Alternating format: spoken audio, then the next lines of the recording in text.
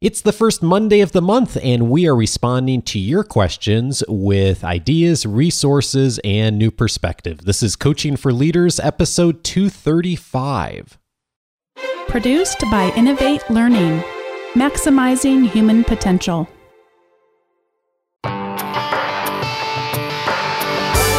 Greetings to you from Orange County, California. This is Coaching for Leaders, and I'm your host, Dave Stachowiak.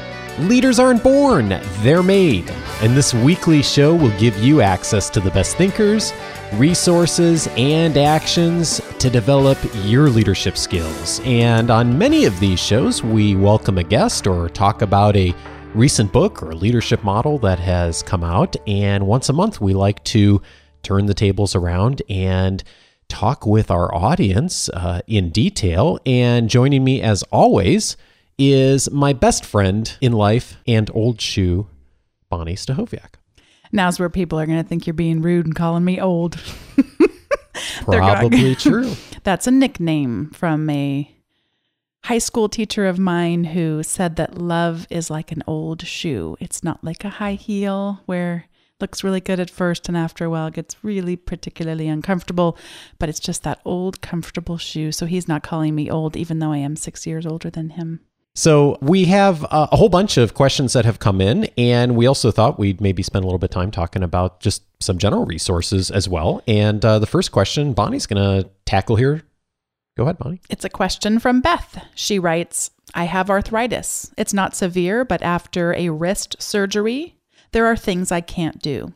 I had a team of 2 or 3 people, and after the surgery, I could perceive that my colleagues felt that my workload was not equal towards the junior consultants and me. After many conflicts with the junior consultants, I decided to quit the job because I didn't get the support of the office leader, and people in the office perceived I was taking advantage of my health situation. I have a new job and wouldn't like this problem to ever repeat itself. How can I assume leadership when I have this situation in my hands? How can I learn to delegate work without making people think that I'm overloading them? How can I have a strong position when I have health issues that don't allow me to do some of the work? I feel like there's so much we can say about this question, so thank you, Beth, for submitting it. And I think that this speaks to a whole lot of different things when I think about leadership and just how to frame one's career. First and foremost, I think we should mention, I don't know what country Beth's in, but here in the States, we do have laws and protections around reasonable accommodation for folks who have disabilities, or if there's something that prevents you from a disability standpoint or health standpoint from performing some aspect of the job that in most situations employers are required to make some kind of reasonable accommodation for that. So we're not going to get into the HR and the legalities of all that, but that's just something for people to be aware of, especially those in the States, if you're not already aware of that. I'm really curious about approaching this question, Bonnie, from more of when I think about career strategy and just expectation setting, I think there's certainly, when I think about this, I think there's definitely a case to be made for the importance of setting good expectations with an employer and with a team of people who you're working with, of what kinds of things that you're capable of doing, and also what are some of the just physical realities that you're not able to do because of a certain condition or a disease or whatever else that may be relevant. And the other way that I'm even more brought to thinking about this question, Bonnie, is really, and I think one of your past colleagues had originally taught this lesson to me, is that you tell the story of your career. You tell the story of how people think about you and how you're branded. And so, Beth, while I would certainly encourage you to set expectations, and particularly going into a new role, of what are some things that may be limitations for you that you're not able to do, I'm not sure I would want for you to always brand yourself around the things you can't do, and rather look at it from the standpoint of, how do you create the story of what you are uniquely talented and gifted at being able to do? What are the real strengths that you bring to your role, to your industry, and to the extent that you can, of aligning those strengths with the things you do very well and are very capable of doing, with the position, with your team, with expectation setting, and really focusing on that And so that way, it doesn't just become a conversation and a discussion about what you can't do, but it becomes just as much, if not more so, the story you tell about what you're uniquely capable of doing and uniquely gifted at doing, and becoming a real expert in that and positioning your job and your work and your brand within the organization around doing that. That seems to me of like a really neat way to approach the situation, is how can you do that within the context of the role that you have and with the organization that you have. So that's where I'm thinking. Bonnie, what strikes you with this? Well, Beth, I just wanted to comment that you're in a very difficult situation. And while I don't have arthritis, I do have some issues with repetitive stress disorder. And that means that I'm not able to work for long periods of time at a computer without making some pretty significant adjustments. And I also it's necessary for me to go receive neuromuscular therapy once a week.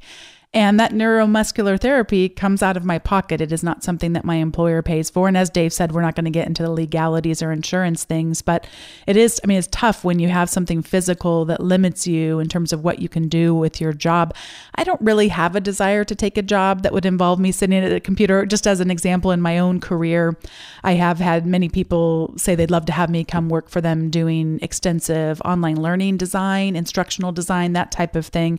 Dave and I have had in the past turned down potential clients involving a lot of online learning, just knowing that whether it's a time factor, but also for me, sometimes it's a physical factor that I'm just not able to do as much as some people are. So you are in a complex situation, as Dave said, because you really do have constraints, and yet you don't want them to define you for yourself as well as define you in other people's eyes. And it's really tricky to do that, because when we do have physical things going on, arthritis being a perfect example of this, just the severe pain that you might be in sometimes. And when we are dealing with severe pain, that sometimes can show up in our lives. And even though we wish it wouldn't, that we can't do the kind of work, or sometimes it may just make us perhaps maybe not as pleasant on a given day, just depending on what's going on. So I think Dave's advice is wonderful.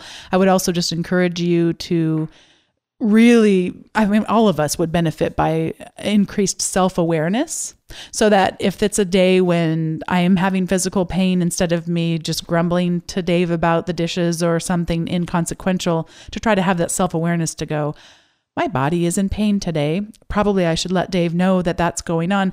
And yet I don't want that to be the excuse in my life constantly for why I am grumpy. That never works for me. It's like, but just that you'd want the other person to be aware that today is just a flare up for you, and that they could be aware. So I think those are the things I wanted to say, is just, I'm sorry that you're in such a difficult situation. It's tough, and to be transparent, to be authentic, and also to be thinking long-term about possible technologies or other solutions that may help you. And that's another part, I think, of the self-awareness.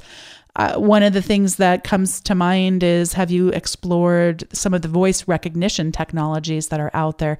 It blows my mind how powerful those things are. It isn't just about our spoken word and its ability to translate our spoken word, but we can actually control our computers that way. So is there some type of equipment that you could have that would make it a little bit easier for you to still be able to do the same work? And that's actually what Dave was talking about in terms of reasonable accommodation. A lot of times that comes up as in, it's an employer's duty. That's sometimes how we phrase it, but it's actually an interactive process. And I would say, even if you don't have an employer who's great at doing that with you, or you're thinking about other potential avenues down the road, to get good at doing that with yourself. How could you improve your workload?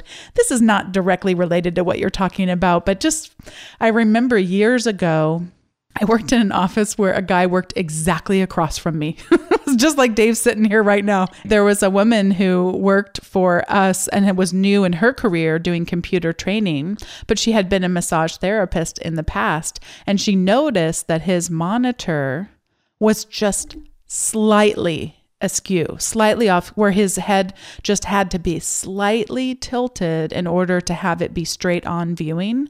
And he was getting all of this pain in his back and neck and shoulders, and had no idea that a tiny shift of his monitor pretty much relieved the pain. And of course, then we need to be reminded to get up and not sit there too long and do stretching and things like that. But I'm just wondering if you have explored any of these avenues of what technology might be able to do for you. If there's a something on the internet, a yoga type thing to keep the muscles moving and whatever stretches you might need to do. And hopefully you're not hearing either of us say, okay, if you just do a few of these things, that resolves arthritis. We're both very conscious of the fact we're just kind of going a different direction of this, of thinking of broadly other folks who are dealing with somewhat related issues that may not be as severe as the ones you're dealing with. I don't know. What's your sense, Bonnie? Is my advice helpful on this of like, I think there's a place to say, here's what I can't do, being real clear on those. At the same time, like I also think that if that's always what's being said and that's only what's being said, then there's the sense that with colleagues and with the team, it's always about what I can't do versus, here's a way I could contribute more in a different capacity. I think that'd be a really interesting way for her to approach it to the extent that you can. So let us know, Beth, if that's helpful, and what, if anything, you do with it. We'd really like to hear how that goes forward with your new role. And congratulations on the new role, and good for you for making a change that you think is going to be helpful to you down the road. And let's take the next question here from Allison, Bonnie. Allison wrote in, and Allison's actually a former student of mine, Bonnie, in a graduate course. She says, I had a question for a friend situation. She's been a medical assistant for over a decade. The last 3 years, she's been acting in a care coordinator capacity, i.e. non-clinical. Would you be able to provide advice for someone whose job title does not reflect the person's experience and capabilities? She's hoping to move into project management, but no one is willing to interview her because of her title, which implies only clinical experience. She has a graduate degree in healthcare management. So she sounds like she's been doing a lot professionally, but also has the advanced education to be doing more than what she's doing, but it's that title that's holding her back. I am a believer that on things like our LinkedIn profile, on things like our resumes, that it is acceptable to have an alternative title that we use that better reflects the kind of work that we did. And then when we actually go to fill out the official application, which is a legal requirement, at least in the States here, would be that's where we put the proper title and in parentheses showing and this would never be to change a title from director to vice president as an example. That's not at all what I'm advocating. I've had students who did paid internships. And in the paid internship, it was essentially a job that, if it wasn't through an internship relationship, would have been just a job. And they put on their resume paid internship with such and such a company. And I'm thinking, why are you making so much note of it being an internship versus the role that you held there? Because it really did look like an actual job, and they took on actual responsibilities, that kind of thing.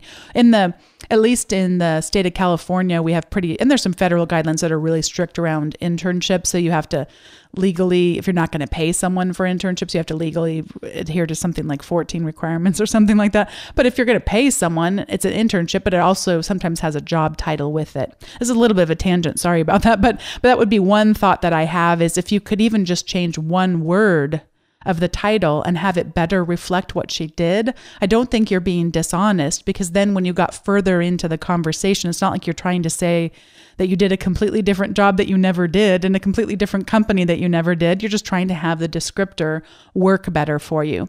And I say this also because, by the way, I used to work for a super large, very bureaucratic public institution. And in that case, the titles meant nothing to the outside world. They meant absolutely nothing. They were reflective of a pay grade.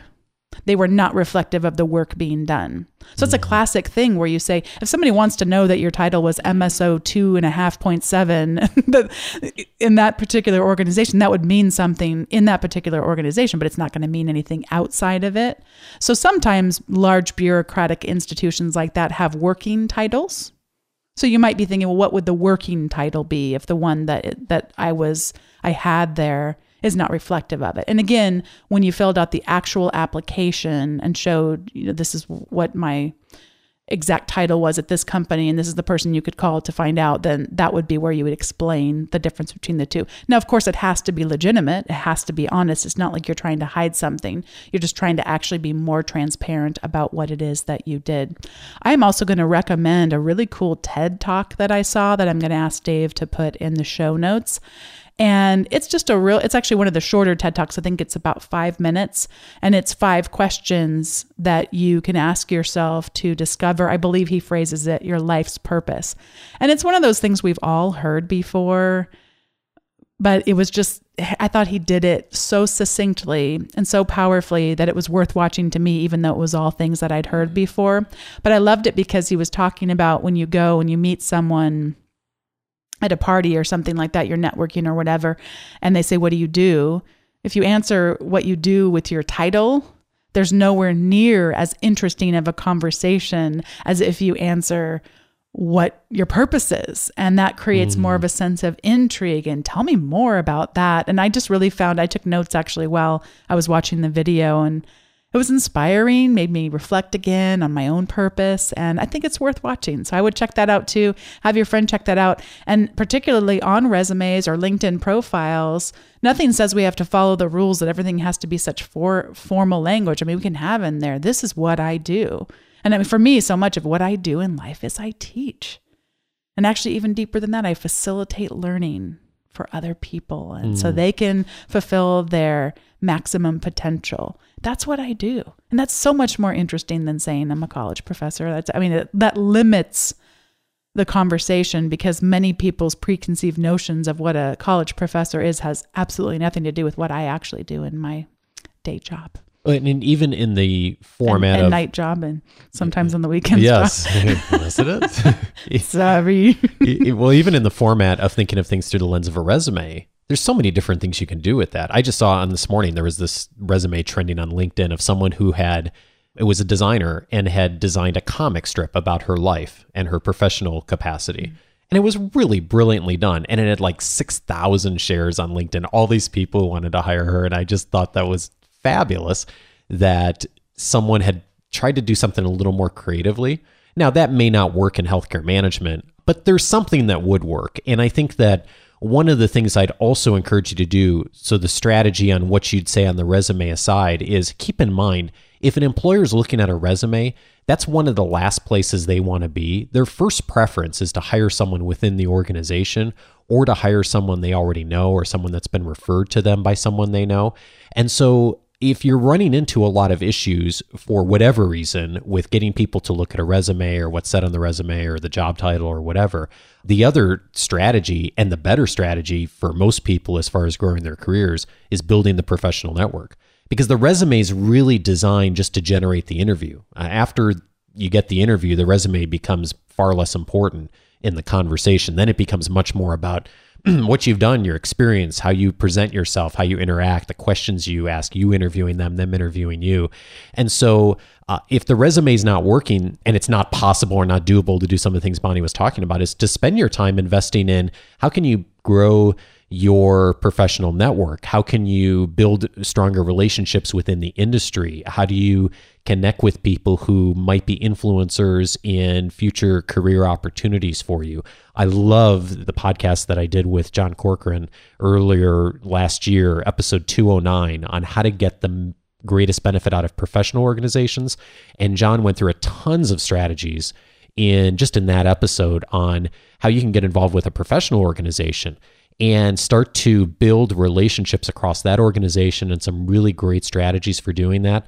Then you become someone who's a known quantity who people can build relationships with, reach out to, and then what's on the resume or not becomes less important because people already have a relationship with you. And so if you're willing to look at it a little bit more from the long term, playing the long game, which I'm a big fan of anyway, then you can do a lot that really doesn't even, it's less important what the resume says or doesn't say. So we'll get links to all that we've mentioned here in the notes. So hopefully that's a helpful starting point, Allison, for your friend, and please pass along for us what's helpful to her and what she does next. Bonnie, it looks like our next question here is from Andrew. What are your suggestions for how to plan out and use presentation software, or just lay out and plan a presentation in general, in the context of a business presentation more so than from the stage? Well, thank you for the question, Andrew. Andrew actually tweeted me this question. And Andrew, there's so much we could say about this. And there's a number of past episodes where we've talked about presentation skills, so I'll link to them in the notes.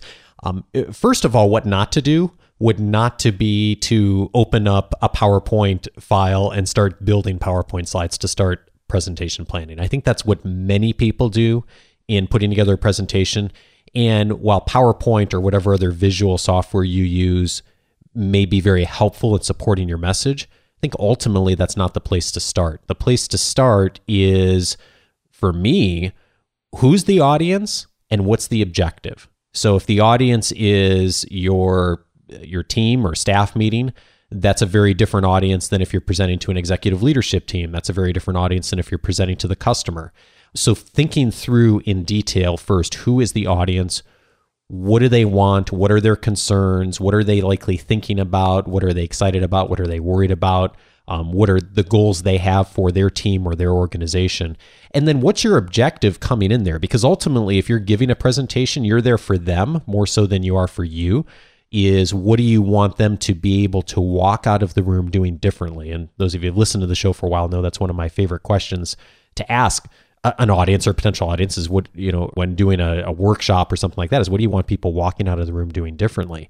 And so I certainly refer you back to episode 38, which was a while ago. And the title of that episode was, You Don't Have to Be a Professional Speaker to Build a Good Presentation. And there's a couple of key elements that I think that if you bring into your thinking on presentations, that'll really help you. And I often like to put a mind map on paper or digitally. So I'll put what's the objective of this presentation right in the center, and then I'll do some thinking around who's the audience, what are some of the things they're likely thinking about, wondering about. And then I think from a structural standpoint, there's a couple of key elements that you want to bring into your presentation. Certainly having a clear opening and getting the audience involved in some way is key. From a content standpoint, evidence is so important. So it's not enough for you, Andrew, to say, okay, I think we should do this, or here's what I think the numbers are, or here's my opinion on this. You may include that, but it should be backed up by who else other than you says that we should take this next step on this project, or who else other than you says that this is a good idea. So citing evidence and providing support for the conclusions you're bringing is key. And I love using storytelling and examples as a way to bring that out. I think that really helps connect with an audience, and it appeals to the human emotions that we all have as far as how we connect with a story and the message that a story can tell. We've had a couple of recent episodes on storytelling, so I'll put that in the episode or in the show notes here as well. And then finally, call to action. What do you want people to do? So in a business context presentation, usually there is something that's a call to action. Either it is a next step, or here's a recommendation, or here's the better way we should be doing this process or procedure. So, or it's to make the sale if it's to a customer and it's a sales situation. So what do you want people doing? And then of course, some sort of strong closing around that. So I think those are some key elements. Bonnie, you do a lot of thinking through this even on a daily basis, because you're presenting constantly as a professor to all kinds of different audiences, students mostly, but a lot of other audiences too. What are some of the things you think about on the front end as far as putting together a message? One of the things I think is really fun to take advantage of is the fact that human beings, we tend to like to think of ourselves as objective people. We are not actually really too terribly objective. And if you go in and do any study around psychology or consumer behavior or that kind of stuff, we actually quickly discover that we're not. And the closest way we can stop ourselves from that temptation is to realize that we are so susceptible to it. So I like to do where I build something around data And of course, infographics are a wonderful way to do that. If people listening have not heard of what an infographic is, you've probably seen them on the internet and just not realized that that's what you were looking at.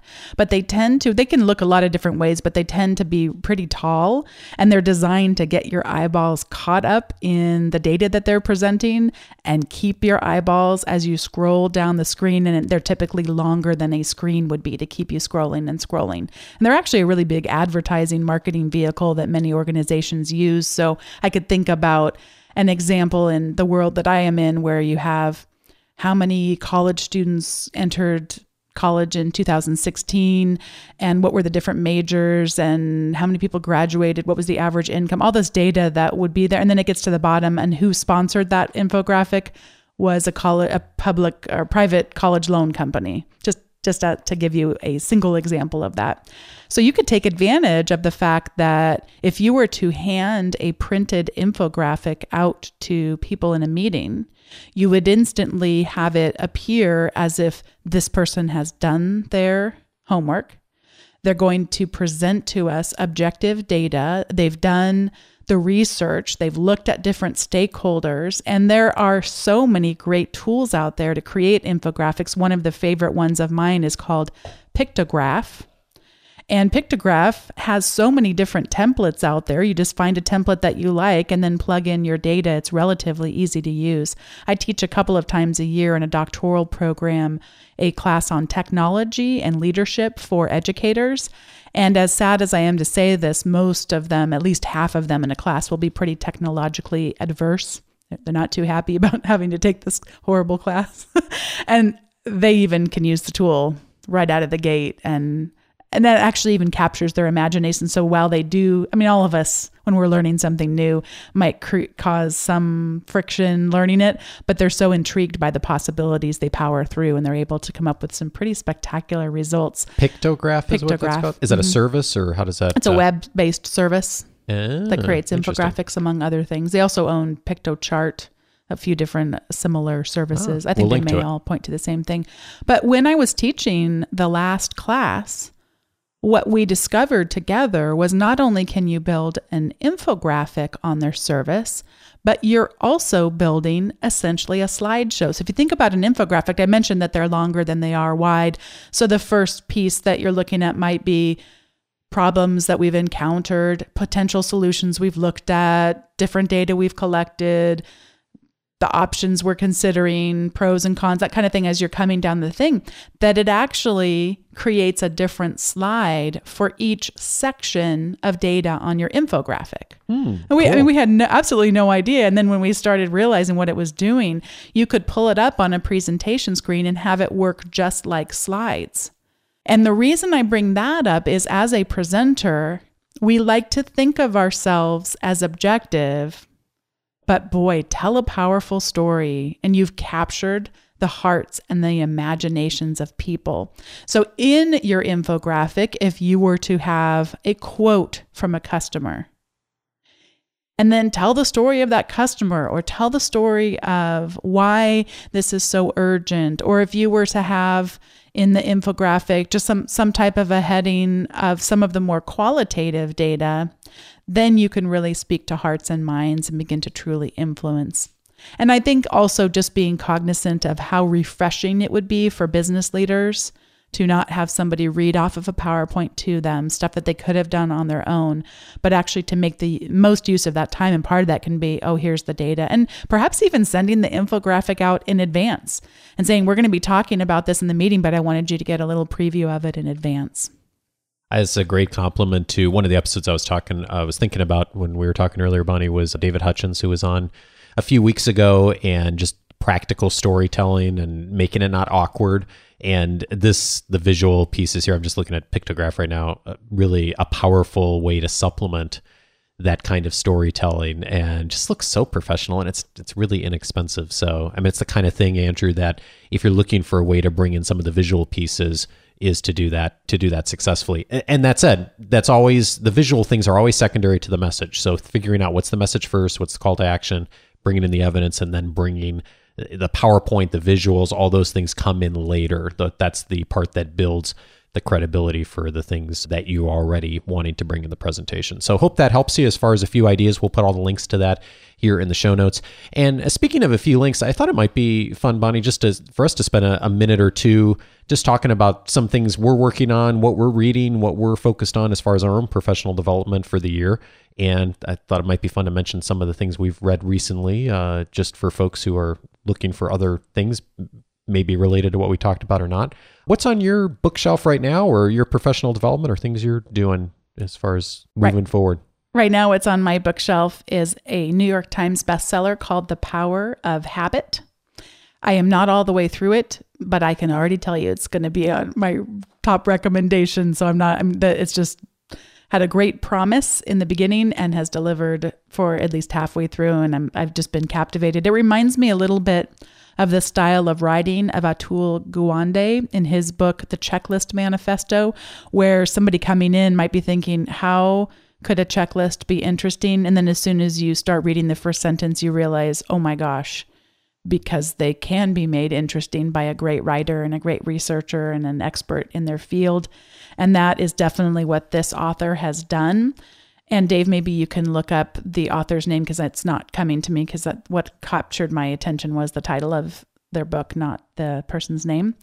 And right along with that, I have not solidified yet what my key learning is from the book. I mean, there's a lot. Every page has great information and great stories, examples of people in their personal lives that have overcome tremendous challenges and transformed their entire lives in really unlikely scenarios.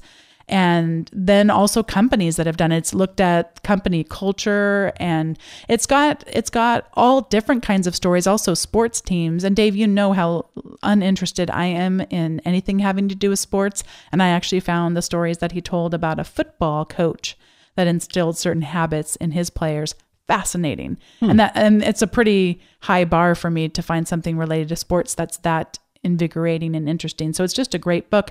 And related to that, I have been using an app lately that's solved a unique challenge.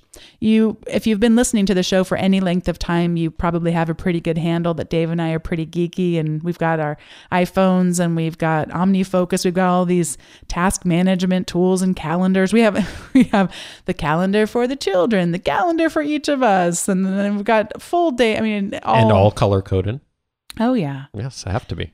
But one of the things that would happen is I might have something pop up on my calendar or even on my OmniFocus task list that said, this needs to happen right now. Something as simple as water the plants, or as complex as call so-and-so regarding the final negotiations.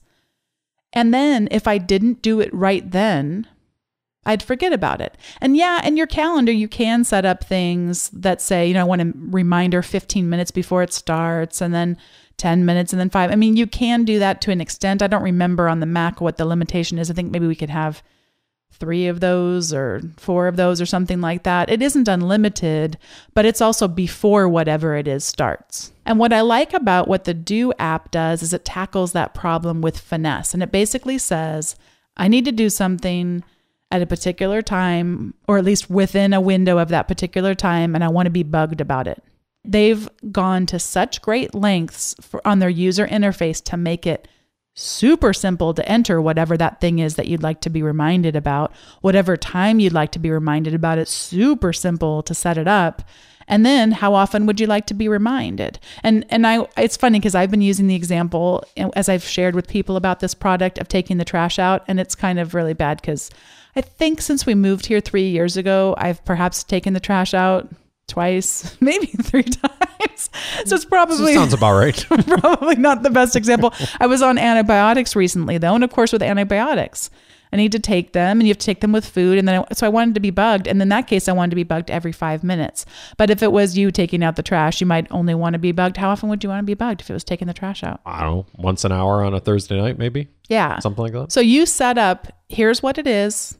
Here's how often I want to be reminded. And then there's other things you could do. Like if it was a repeating one for the antibiotics, I said I think it was for every 3 days, once in the morning, once at night. And just how simple it is to set up. And then I've got it on my watch. I've got it on my phone. I've got it on my Mac. I mean, you pretty much can't miss me. And it's just really, it works super, super well. I'm going to check that out because there's definitely things that if I don't do right away. I want to be continually reminded of, as opposed to just hitting snooze or whatever and never coming back. One of the things I love about it too is if you read the book, Getting Things Done, David Allen talks about that our brains weren't designed as a hard drive, for just storing things. And then if we can free our mind up and have a system that we trust, we can tap into our creative potential. And I really like that idea. I find myself to be such a less stressed person, to be able to really get the most out of every day when I have that trusted system to use. So I really enjoy setting things like that up and just make my life a little easier. I think the quote from David Allen is, your mind is for creating ideas, not for storing them. So that was the quote I would have quoted if I had actually remembered it. Yeah, but yes, it's and I think you mentioned that when he was on the show. But it's a really powerful concept. I think about that a lot too, of like, what things can I offload to a hard drive or a computer processor that I don't necessarily need to keep in my brain. By the way, the author was Charles Duhigg, who you were speaking about earlier for The Power of Habit. Okay, it just looks like such a powerful read. And I think I mentioned that in a recent coaching guide too. And as far as just increasing my own business acumen, there's 2 books that I've read in the last 6 months that have been really helpful to me in furthering my understanding of just some of the things that are going on business-wise from a marketing, business growth standpoint. And actually, both of these books, in some ways, have influenced some of the things that I've done with Coaching for Leaders, the platform, in the last 6 months to a year. One of the books is called The Automatic Customer by John Warlow. And the best way I could describe this book is it really looks at the new subscription economy that we've all become a little bit more accustomed to, but how businesses are really approaching that from a strategy standpoint. And one of the best examples, the most popular examples I can cite that many people will be familiar with is things like Amazon Prime, that many of us, including us, have subscribed to Amazon Prime. You pay an annual fee, and then a whole bunch of things come along with that as far as benefits. And a lot of businesses are starting to move, if not exclusively, offering the option for subscription models as far as their services and products. And this is becoming a very popular way, not only for businesses, but also for consumers to approach things. And I do hear criticisms from people who say, well, I don't like, being charged regularly for things. I just want to pay for something once. And even if you're that kind of a person, and I can certainly relate to that too, it's important to know that the world is definitely changing on this as far as how a lot of people are approaching business strategy. And this book is a really helpful read on that. It frames all the different ways that businesses are doing this. And if for nothing else, it's really helpful if you're a person who's in business to know what's going on and how businesses are approaching that. And then another book that I really like as well is related is a book called Youtility by Jay Baer, B-A-E-R is how to spell his last name. And it's Youtility, Y-O-U-T-I-L-I-T-Y. And I would call this a marketing book, but I think it's broader than just a marketing book in the sense that it's a book that teaches you from a marketing strategy of rather advertising, of how to really give your customers and potential customers value and to really help people and to provide a resource that's in many cases free and valuable for people as a way for them to engage with you and then potentially to do business with your organization or to build a stronger relationship with your organization. And he articulates, I think, beautifully the strategy for how businesses can do that, how they can grow a following with that, and just walks through some great examples and some strategies for that. And I know both of these books have been on the radar screens of some of our mastermind members on how they can take their businesses to the next level in thinking about how to add in a subscription component to their business, or of how they may just add in utility of how they're helping people in order to attract more business. And so those are 2 that are on my plate and thinking for this year and have been really helpful to me.